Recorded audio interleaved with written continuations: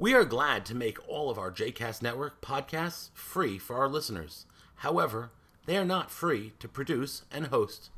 Please consider making a donation to JCast Network to help support our work by visiting jcastnetwork.org/donate. Thanks for your support. You are listening to The Stender with Rabbi Michael Knopf, a JCast Network podcast. For more information about Rabbi Knopf, please visit mikeknopf.com. For more information about the other JCast Network podcasts and blogs, please visit jcastnetwork.org. If you're at all familiar with Hebrew, I know that there are some people here tonight that are probably more intimately familiar with Hebrew than some others of us.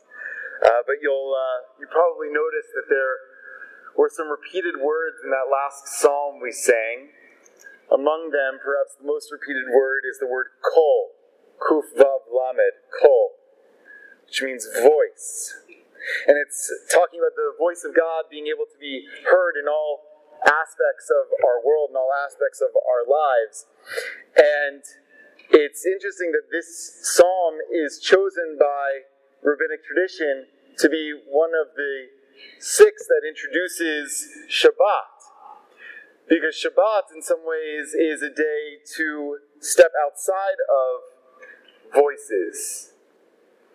What I mean by that is that I think a lot of us in our lives, if your life is anything like mine, you are bombarded with voices. Some of those are actual audible voices, and some of those are digital voices. There are all sorts of things that command our attention. If we're lucky, there might be one thing at one time that commands our attention, but for most of us, there are many things at any given instant, at any given moment, that are vying for our attention. I'm reading a book right now, an incredible book that I recommend to you, called The Attention Merchants. I don't know if any of you have read this or heard about this book, but it's about how our attention has become a hot commodity, and it's about the history of that and what that does to us and what that does sometimes for us, but how our attention is bought and sold. And if you're using something that's free, like Facebook or Twitter, chances are that your attention is the product that's being sold on those media. That's another story for another time. But our attention is an important commodity. Right? It's one of the few things that we have only a limited amount of. We can only pay attention to so many things at once. Psychology says that you can really only hold 7 ideas in your mind at one time, and those have to be simple ideas. You can really only do one significant task at once. You can only pay attention to one meaningful idea at one time. And yet, so many of us think about multitasking. We try to multitask. Sometimes we do this better than others. But there's so many things vying for our attention. Our Torah portion this week starts with the words, Ekev Tishma'un, as a consequence of listening, or as a consequence of observing.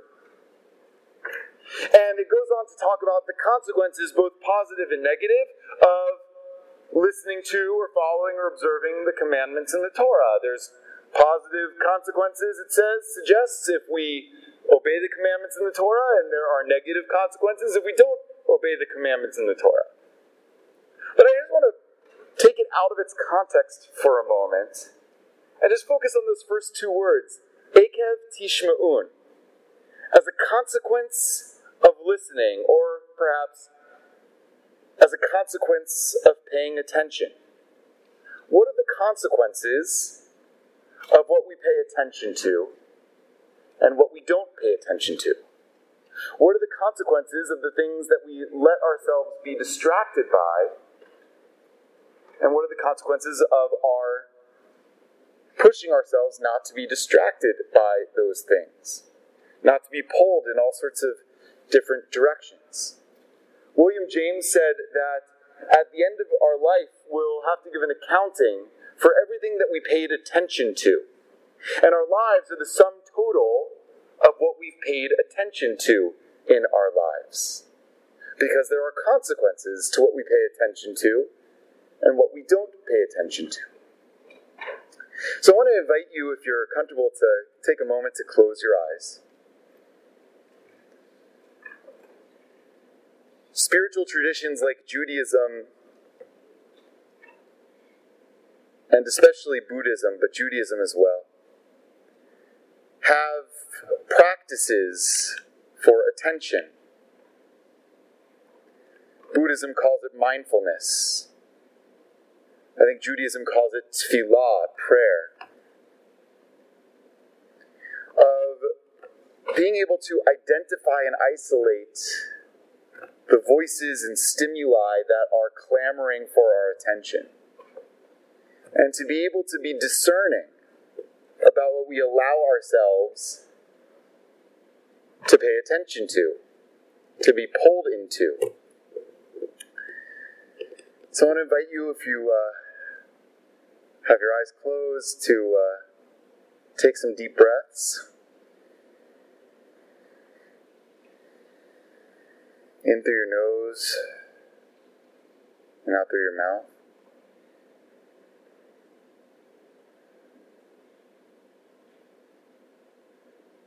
Take a moment to just pay attention to that breath.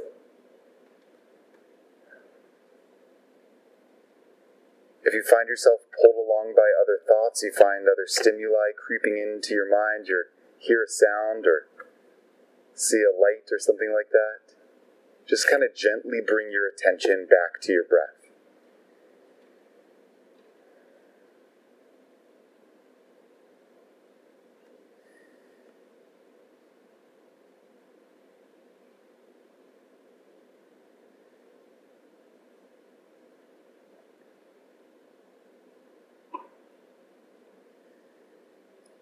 And take a moment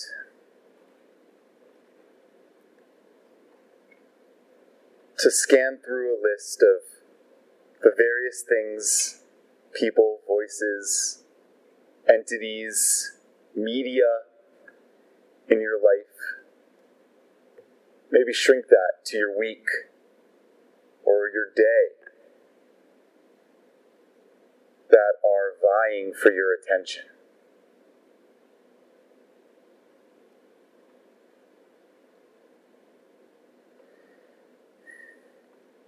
And if you're a spreadsheet person, in your mind's eye, sort those things into a spreadsheet.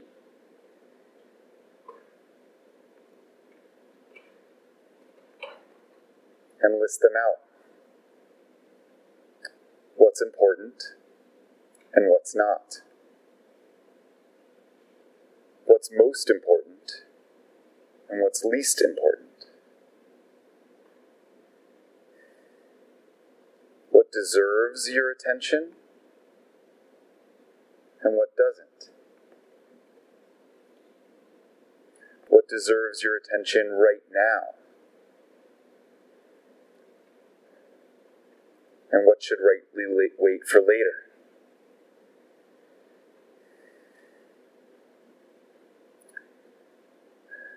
Akev Tishma'un. There are consequences to paying attention and to what we pay attention to. And Shabbat is a weekly gift that we have to step outside of the world of all of that noise, all of that screaming and clamoring for our attention, and to enable ourselves to distill and discern what we ought to be paying attention to. Because the meaning of our lives is the sum total of what we choose to attend to.